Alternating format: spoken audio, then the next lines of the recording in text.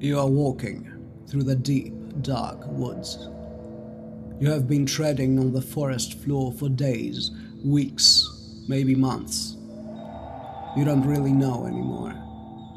This space devours time. You lay your weary form to rest beneath an ancient tree, and, lost in momentary reverie, you hear a sound, or not quite a sound, something that seems to have the properties of little sparkling lights. You get up and follow the sound. Now your step seems guided and reinvigorated with purpose. Wondrously, you reach a clearing. There you are greeted by the sight of a tower crowned by the full moon. Atop the tower, splitting the lunar light, a cloaked silhouette raises a wand to the sky, and the moon shines golden. Welcome, disciple. Welcome to the realm of the wizard in the Ivory Tower.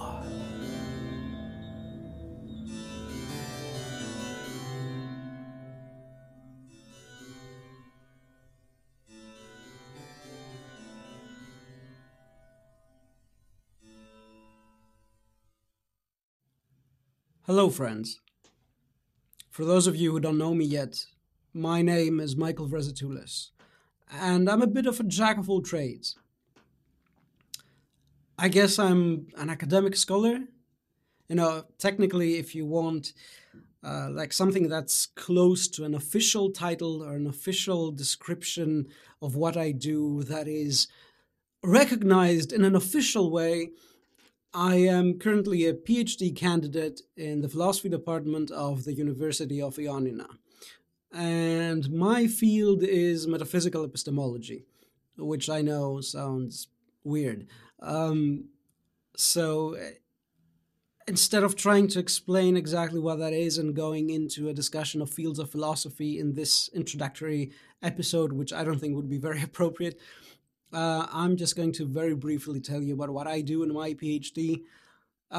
Essentially, I do a comparative or rather syncretic reading of certain philosophical narratives, and then I use like the common structure that comes out of that, and I use that to do readings of mythological and religious texts and try to detect some maybe common patterns relating to how the human mind perceives the nature of existence. So yeah, now that we have that out of the way, I'm also, I guess, an artist. And I'm not using that as a title. I've never done any art in terms of an official capacity as in a big gallery or anything like that, with a few exceptions, not really, things maybe that get close to it. But I'm calling myself an artist in terms of what I do, and in terms of something that I devote a lot of my time and something I invest a lot of my soul into. And there's a lot that I do in that field as well, going with the jack of all trades theme. So, I do some painting, I do some photography, I also compose music, and, I create some costumes sometimes, some masks. I enjoy a lot of that. But more than anything, I think my main talent, and also my the kind of art that is most important to me, is literature. And not surprisingly at all, I write dark fantasy short stories.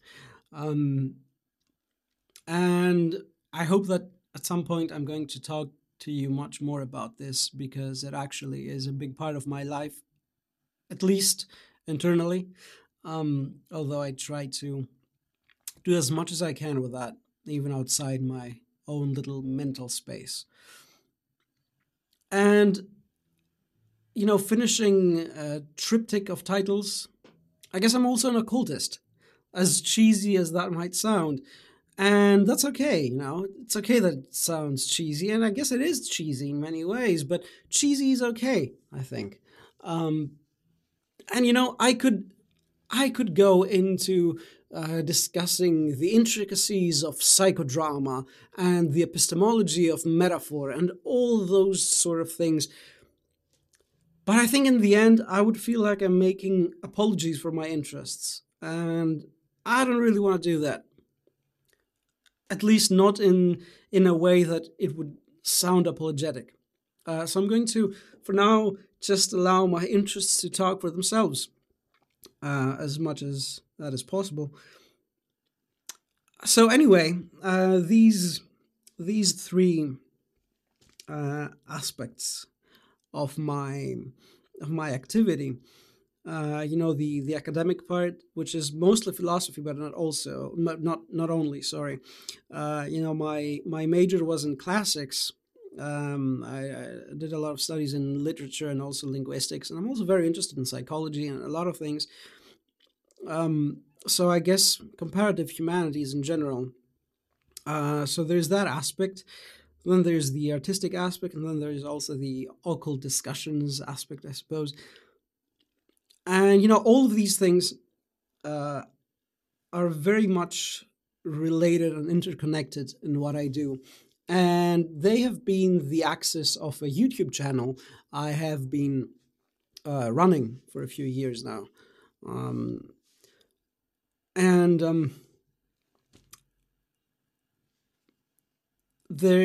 I was always trying to kind of put a label on that axis, on the combination of that triptych and the combination of all my interests all together. So, and like an umbrella term or a name that I came up for the entirety of my work, and for my YouTube channel maybe more specifically, although I don't use that name like as a channel name or anything. The term I came up with to describe all of my work, or to cover all of my work as a mental category, is the name or the phrase, "The Wizard in the Ivory Tower." And in this first episode of this podcast, I'm going to introduce you to that term, because in many ways the entire podcast will in some ways be about that term, or at least it will fit into it in some ways, just as everything I did on my YouTube channel, because in the end, the concept of the wizard in the ivory tower is the axis of all my interests, and also the bag that can collectively hold all of them together and let them mix, let's say. So, how did I come up with this term, with this phrase? In my younger days, in the days of my youth, in those nostalgic days of yore, I was very much into transhumanism. I'm still interested, like, in the evolution of technology and transhumanism, although I'm much less of a techno-optimist these days. It's not that I've become a techno-pessimist. I just came to the realization that with great potential comes great danger, and this risky balance is maybe even at the center of the meaning of life in some ways. Anyway, we'll get into that in another episode, probably. So I was a lot into transhumanism, and there was this term I was hearing a lot in some transhumanist discussions, especially the more libertarian transhumanist types, which was cocooning. And it was this term that described essentially an individual that through advanced technology is capable of essentially living a life where they are either sheltered or encased into their own little world, and they're very autonomous in that way, but also have a lot of potential, and live a life where they're very much in control of their own personal self-defined environment. And as I went more and more into transhumanist discussions and stuff like that, there was there was a concept that came up of two different ways in which technological evolution could, evolve humanity. And one of them was this cocooning concept. The other concept was what I'd call the network concept. This idea where through technology, we are more and more connected, and essentially we become a global mind in the end, like a global neural network. In the end, I think I came to the conclusion that both cocooning and a type of network can be simultaneously possible, but that's not really what I want to discuss at this point. I was fascinated by the cocooning concept, and in many ways, I was always trying to live my life, especially, or at least certain aspects of it, being cocooned in my own self-defined environment, or at least I would fantasize about being able to do that as much as I can. And because I'm a very mythologically minded person, let's say, of course, I brought that into the archetypal, let's say, and the mythical and the fairy tale aesthetic of it all, and the fantasy aesthetic even. So I started thinking of the concept of the fairy tale concept of the wizard in the tower, and there's this concept of the lonely wizard living in a high tower in a high tower of wonders out there in the wilderness, in a clearing in the deep dark woods, and he's kind of distant from society. Not completely separate, but definitely distant, sometimes even maybe completely separate, definitely very distant though. And there's even a duality to this distance, like, from one point of view, he kind of needs to be away from society because he can't handle society. And the other one is that because, he's a wizard, or you can use the witch in the hat if you want a more feminine archetype, but I'm going to go with the wizard in the tower.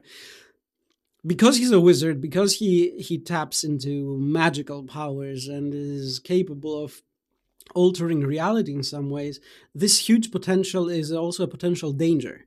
So it's also good for society, for the wizard to keep his distances in some ways.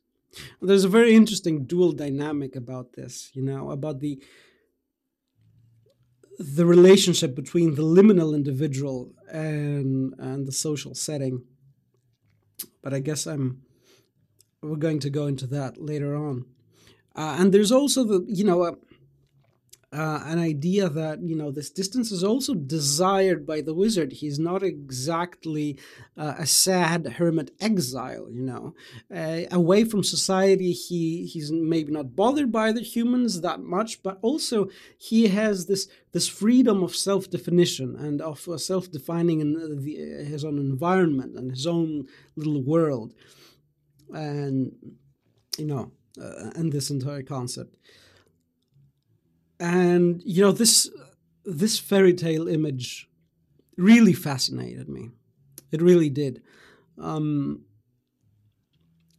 This image stuck in my head seemed to be so central to my mind and my heart and to who I feel I am and the kind of life I want to live, at least, on specific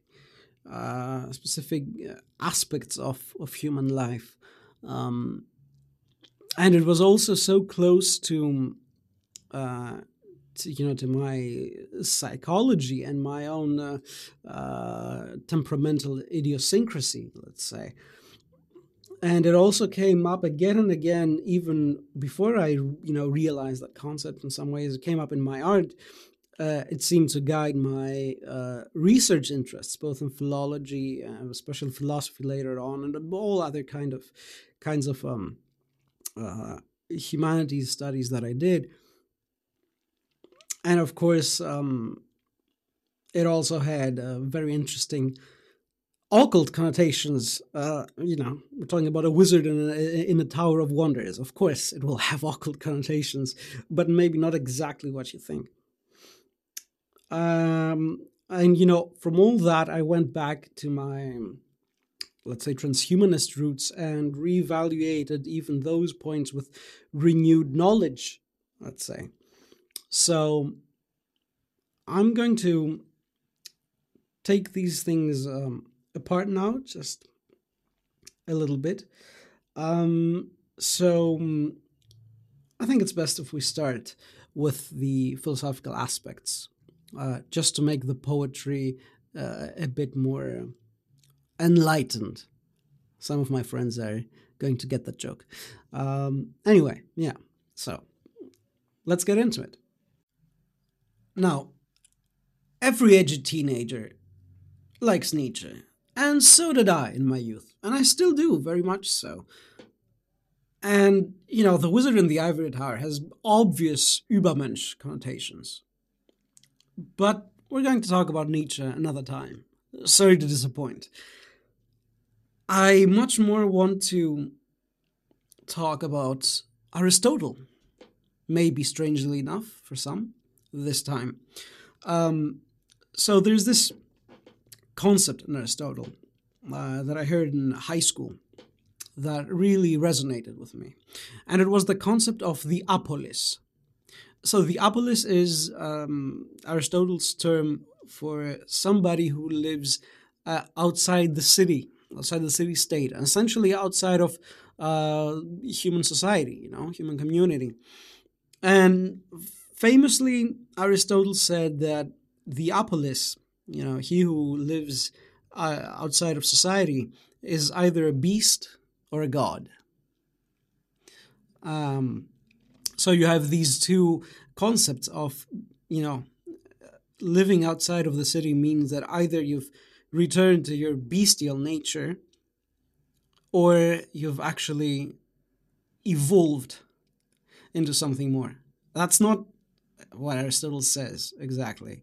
But you can read these explanations into that concept. And I think not a lot of people, I don't know, but I think people of my psychological temperament would be very much inclined to do that reading. And so, inspired by many other things, which we'll probably get into at some point, I came up with a concept that I don't know if it's been said before somewhere else, but that's how I named it. The concept of the Theotherion. And Theotherion essentially means God beast. So it was this idea of mine that, the apolis is essentially a combination of these two things, of beast and God. And, it got me into thinking a lot. And so I'm going to say this like more in terms of poetic language. So don't take this as like a very specific assessment of the nature of things. I came up with this like, let's call it a fable that, the common man, humans, are like this balance, this balance between beast and God. It's not all, and when I'm saying balance, I don't mean that it's perfectly balanced, but it's swaying between those things. Human nature is, this combination, this constant attempt of balancing out these two parts of yourself. And then I got, because I was very interested during that time in the concept of the initiation to become a wizard, because I was studying something about magic in the ancient world for my classics degree. And so I came up with this idea that, the initiation of the wizard, it entails this collapsing of that balance and re-emerging as not a balance between beast and God, but a combination of beast and God. And so through all of this train of thought and line of thinking, there emerged this, this like archetypal story of the wizard being somebody who has this tenuous, let's say, relationship with society. And then I went back into mythical thinking and fairy tales, and as we discussed before, the wizard lives outside of society, and he is even beastly in some sense, because parts of him make him not suitable, for society. But he also has the godly element, which is this transcendent post-initiation element, and his much bigger pool of potential, let's say. And from that point on, I got into, combining these ideas I had about the Theotherion and the Apolis with Freudian concepts of the id, ego, and superego, and kind of getting into a narrative of the wizard being the emerged ego and everybody else just being this lowly combination or balance between id and superego. And of course, when you're an edgy young man, and you don't feel that you fit in the world, of course you're also going to go into like thoughts of self-supremacy, even if you know you shouldn't, and even if you're making fun of yourself for having those thoughts. But emotionally it comes out and you can't help it, and the best thing you can do is recognize it. That's part of the shadow. But Jung will be in another episode. Let's put it that way.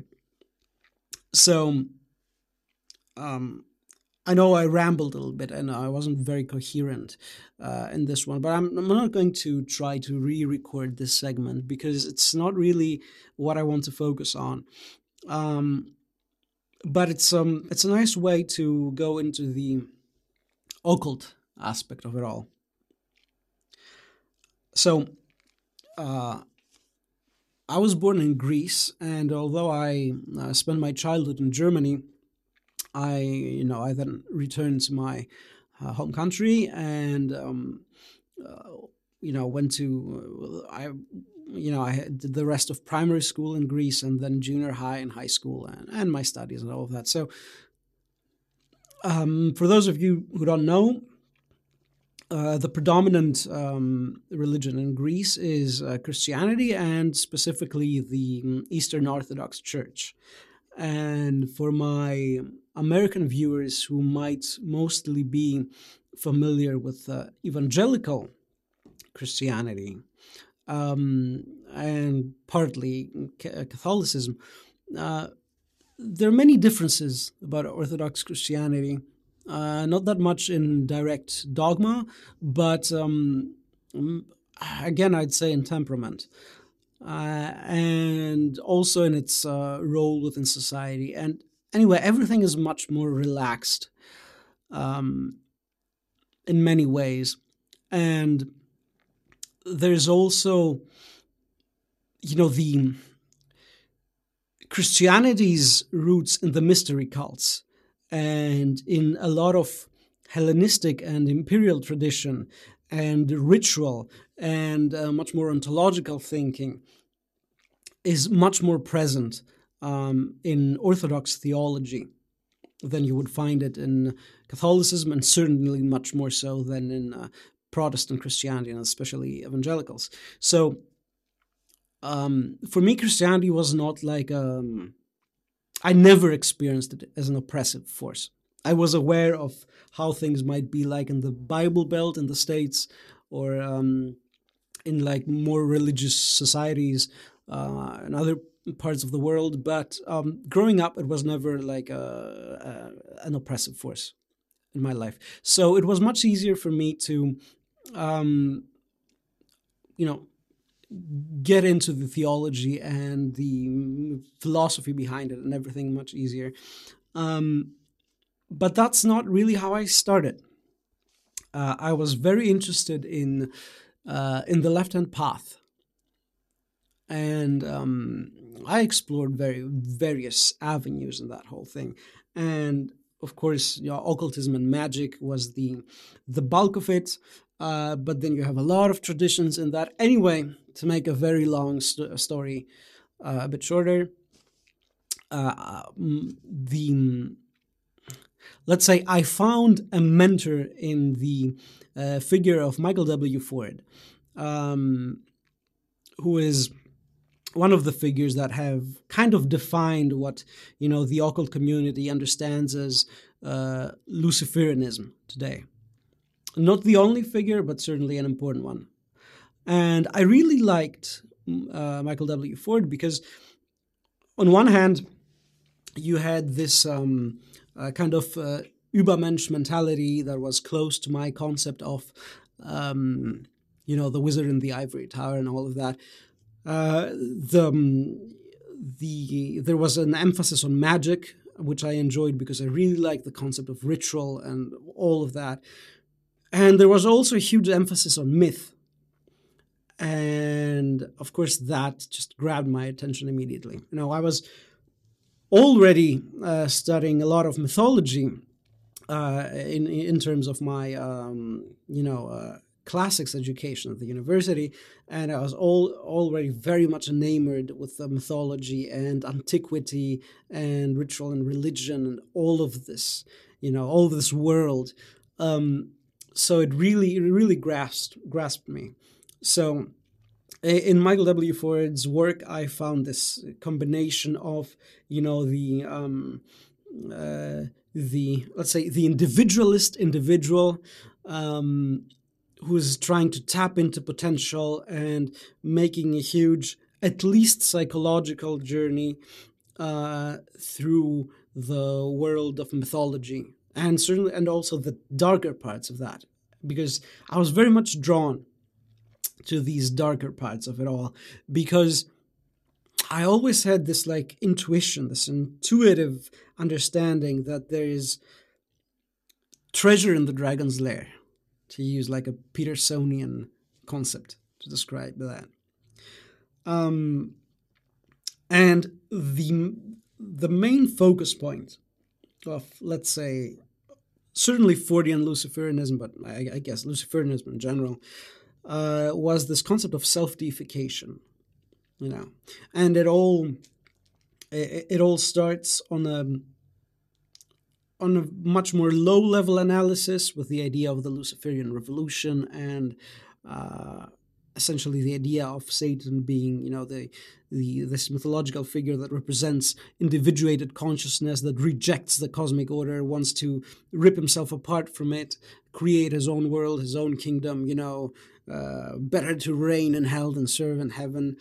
Though I was never interested in that as a political metaphor, because I never had a boner for revolution, let's say, but I was interested in it as a concept of of an ontological revolution, and you could say that there's a lot of resentment for the universe in that, in some ways, and there certainly is, but mostly what grasped me was this idea of separating yourself from the cosmic order to create your own world, and it was this mythological, quote-unquote, promise of unlimited creativity. Not that I was expecting to be transformed into a deity and creating my own world, but the participating in the archetype and the mythology of that concept that really grasped me.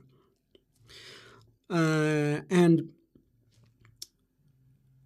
as I was generally studying religion more and more, and both, ancient religions, more modern religions, and everything in between. Of course, I also studied Christianity a lot, not just because it was tangled up in the Lucifer myth, but because, it definitely had a pull on me from the beginning, the figure of Christ and all of that. And I couldn't really put my finger on it in many ways.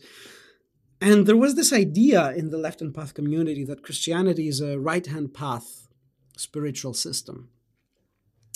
And that didn't sit quite right with me.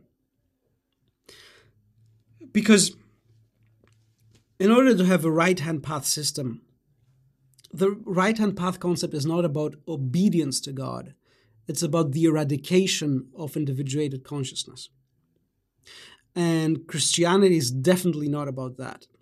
Even the worst kind of oppressive Christianity, the super puritanic evangelical megachurch, it's not about erasing your consciousness. It's about going to heaven after death, to put it in very simplistic terms, and this evangelical concept, which is definitely not right-hand path. It's not exactly left-hand path, but it's definitely not right-hand path. Buddhism is right-hand path, Hinduism is in many ways. Gnosticism was right-hand path. Christianity isn't. And then I realized that both Luciferianism and Christianity, especially viewed through this Orthodox tradition that I was used to from growing up in Greece, they both were about deification in many ways. Apotheosis. And in Luciferianism, you have this concept of self-deification through separation from the cosmic order. And in Christianity, you have this transcendentalization of individuated consciousness through harmonization with the logos. And in many ways, the very figure of Christ represents this idea that God manifested himself, or itself, if you want, as an individuated consciousness, which makes individuated consciousness central to Christian mythology. And when I say mythology, this doesn't mean myth, does not mean lie. Okay, that's something very important that we also have to keep in mind. Myth is meta-truth, I think, is the best way of putting it. And I think Peterson said it once. And yeah, I'm going to make a lot of references to Peterson. Sorry, guys, if you don't like him. I know some of you in my audience are,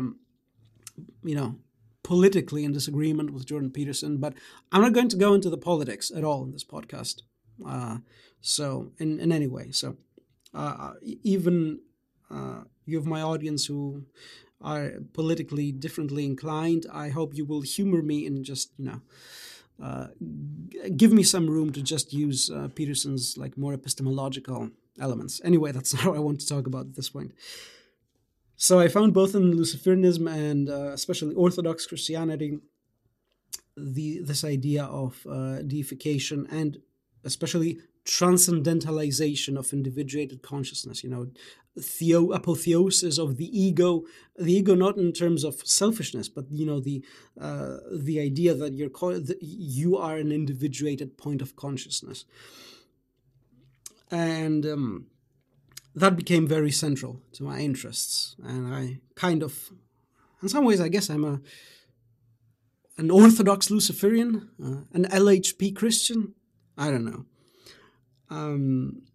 But, all that said, I think we can now go back into, the transhumanist roots of my thinking and re-examine all of that from this new light. What made transhumanism really attractive to me was not really, this techno-optimist idea that, technology is going to solve all our problems and we're going to perpetually live in paradise. No. And if you believe that, I'm not going to say it's bullshit, because it is, but, I can understand wanting that to be the case. But reality is much more complicated than that.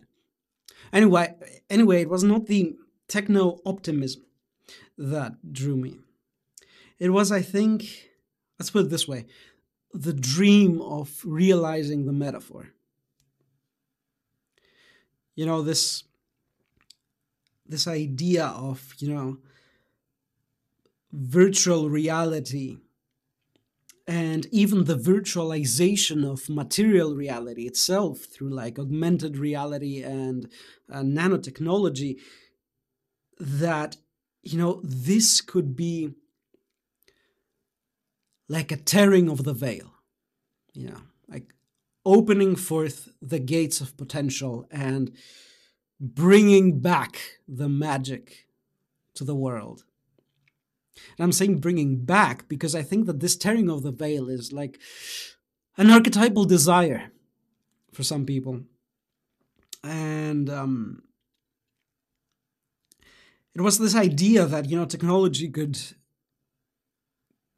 materialize a world that would be much more interesting for me to live in. I was dreaming, I was yearning for this unleashing of potential, where mind would be a much more direct factor in the structure of reality. Because again, we're going back to the creative aspect that always drew me in everything, from the occult stuff and my artwork and everything. This idea that I could be the god of my own world, not for power, but for creativity. And I also yearned for an existence filled with wonder, an existence filled with wonder that is very different to the mundane, due to material everyday reality. And this goes back to the cocooning. It's not just wanting to cocoon, to be the wizard in the ivory tower, because you can't stand society or because you can't function in it. But of course, that's interconnected with all this. But it's this idea that you can create your own world. That always drew me like nothing else. This idea that, the unleashing of potential that could happen through technology could, let's say, shrink the distance between the mythic and the empirical, between, or the transcendent and the empirical, if you want, to make the distance between Plato's world of ideas and world of objects, make that distance much smaller, and become a creative spirit of the in-between. I don't know. And the being creative, I think, is a value by itself, obviously. But it also, this whole idea also has some Epicurean hedonistic connotations. It can almost be seen as parallel to this idea of perpetual paradise that the techno-optimists have. But slowly I started realizing that for me it was something more, that through realizing a world like that, or living an existence like that as closely as possible, can also have like an initiatory quality to it, lead to some sort of evolution or ascension of consciousness. And all that happens because an existence filled with wonder, with archetypal structures, with myths and stories and constant creativity, is an exploration of being itself, because the structures of being are inherent to everything, and the human mind is just one more link in that chain of universal production. And the structures that govern existence are inherent in all of that. And that's why, for example, I firmly believe that you can learn about being through a good book or a video game, even if it's just fantasy and nothing else. In some cases more than others, obviously, you're going to understand much less in a power fantasy, going to get much less out of it than in a game like Dark Souls that beats you over the head with the tragedy of being. But you have realizations when you reach this point of overcoming. We can go into millions of examples like that, but looking at my the transhumanist roots of my thinking through all of this made me realize what, like, my central axis and central value was. And it was this idea of a creative life where I, as an individuated consciousness, could go through a perpetual initiation through the structures of being and understand more and more. And this copulation of gaining knowledge and creating new structures, and there was an orgasmic quality to that thought. And it was at that point that I had realized what the meaning of life is for me. And obviously, this leads us to, I think, the central aspect of all of this, which is what I like to call the psychology of the liminal individual. Now, by liminal individual, I mean like a sentient being. Okay, let's make it simpler. A human person, an individual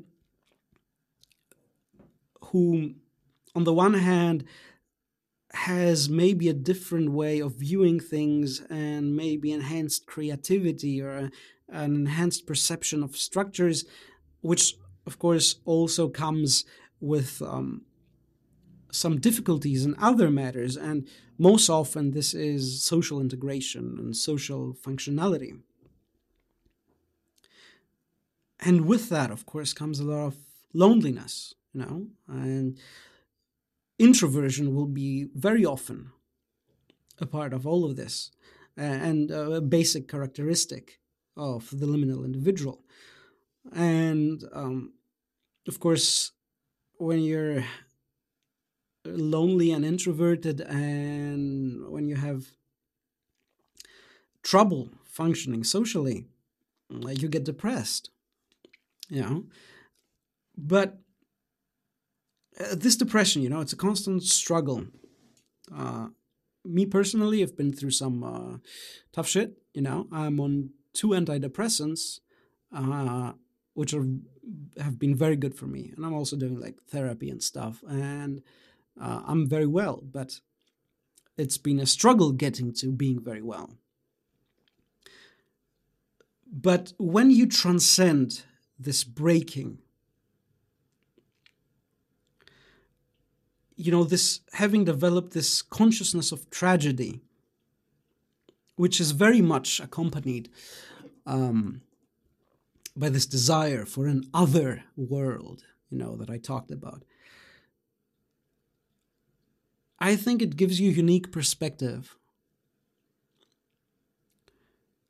because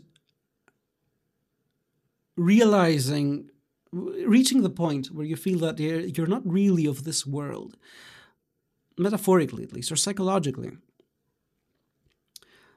you gain the unique cursed gift of, the viewpoint of the outsider. And that has, its benefits and its drawbacks.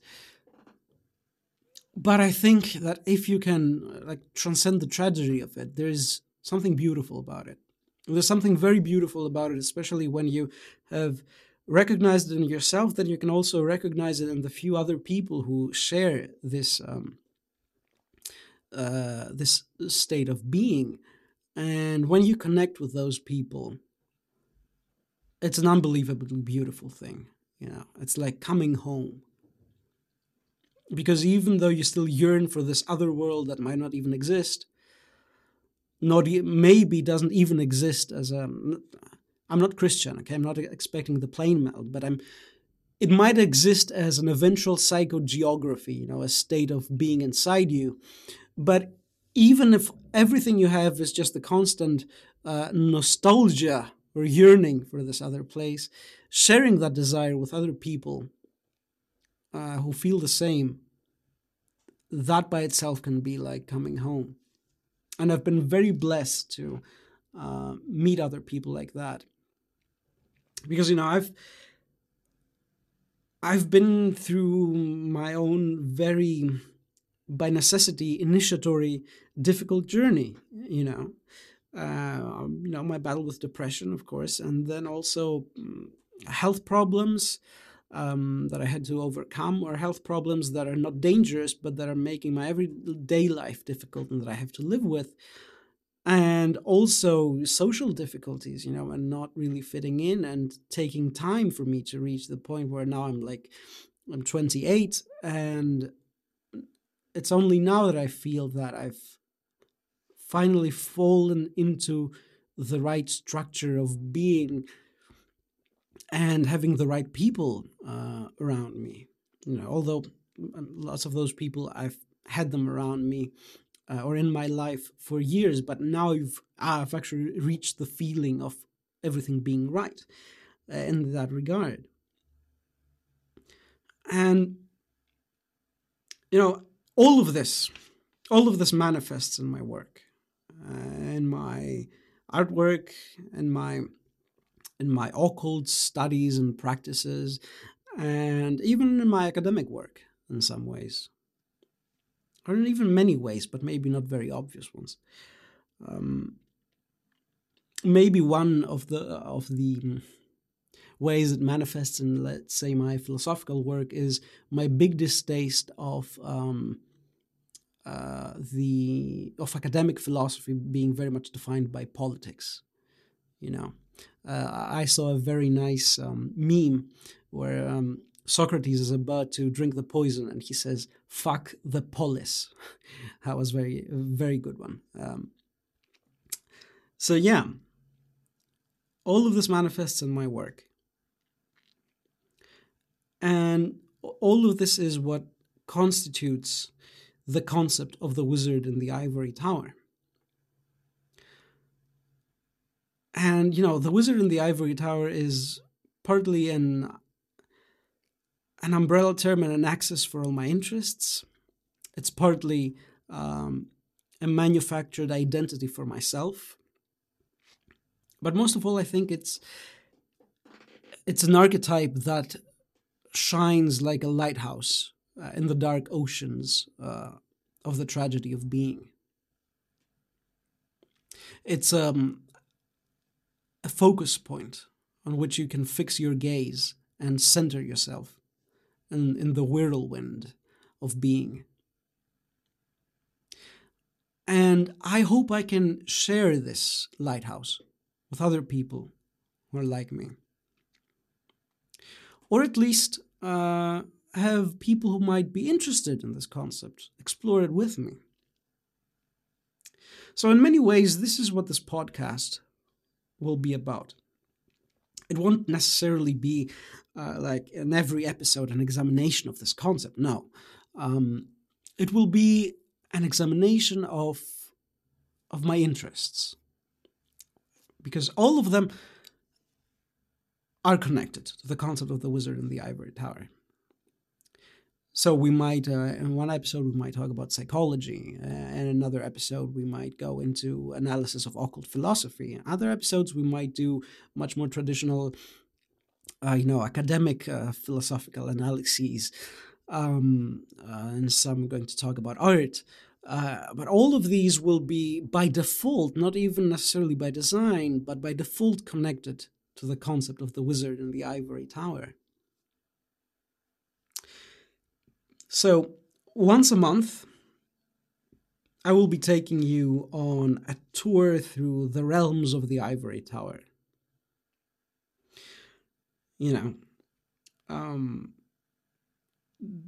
Discussing things that sway in my mind, like little ghosts dancing between the cobwebs of an abandoned theater. And you can expect much, much more of this bullshit poetical phrases coming in. But I'm not trying to be pretentious. Using language to construct beautiful images is almost soteriological for me in some aspects. Creating beauty, according to my standards of beauty at least, is soteriological. There is, I think, there is a superficial form of Epicureanism and a deeper form of Epicureanism. And the superficial is just very stupid materialistic hedonism that comes from a form of nihilism. There's no meaning in anything, so we might as well fill our lives with debauchery. But then there's a much deeper aspect to it, which is let's live in beauty, because in beauty there is the transcendent. And this dive into the transcendent through beauty fills your life and lifts your sorrows and your pains. And I think there is inherent value in that. I really do. So I hope you'll humor me and allow me to become unnecessarily poetic sometimes. You might even like it. Who knows?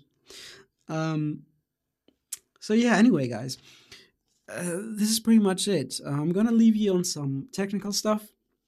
So this is going to be the first episode. You're probably listening to it on my YouTube channel. It might be that for some time, for like the next weeks, this episode will for now only be on YouTube because of time restraints that I have right now. But this podcast will be on various platforms. It will also be on BitChute, but most importantly, it will be on various platforms that are audio only and podcast specific. And so the second episode will be on all those platforms and formats, and this first episode I will upload it there too, together with the second episode. I'm not exactly I haven't exactly decided yet what the next episode will be. I guess it's better if it's a surprise anyway, even for me. So I guess I know this introductory episode was a bit rambly and maybe not very coherent sometimes, but I really hope you enjoyed this little dive into my mind, and I'd be very honored if you'll follow me on this journey. You'll have new episodes of the podcast near the end of every month, so stay tuned for that. And since most likely you're listening to this on YouTube, leave your thoughts below in the comments. Interaction with people who are interested in my thoughts is like one of the most beautiful things to me. So feel free to comment whatever you want. Thank you so much, guys. Thank you for listening. Thank you for tolerating me, even maybe. Have an excellent rest of your day, evening, whatever you're having. And we'll talk again soon. Bye.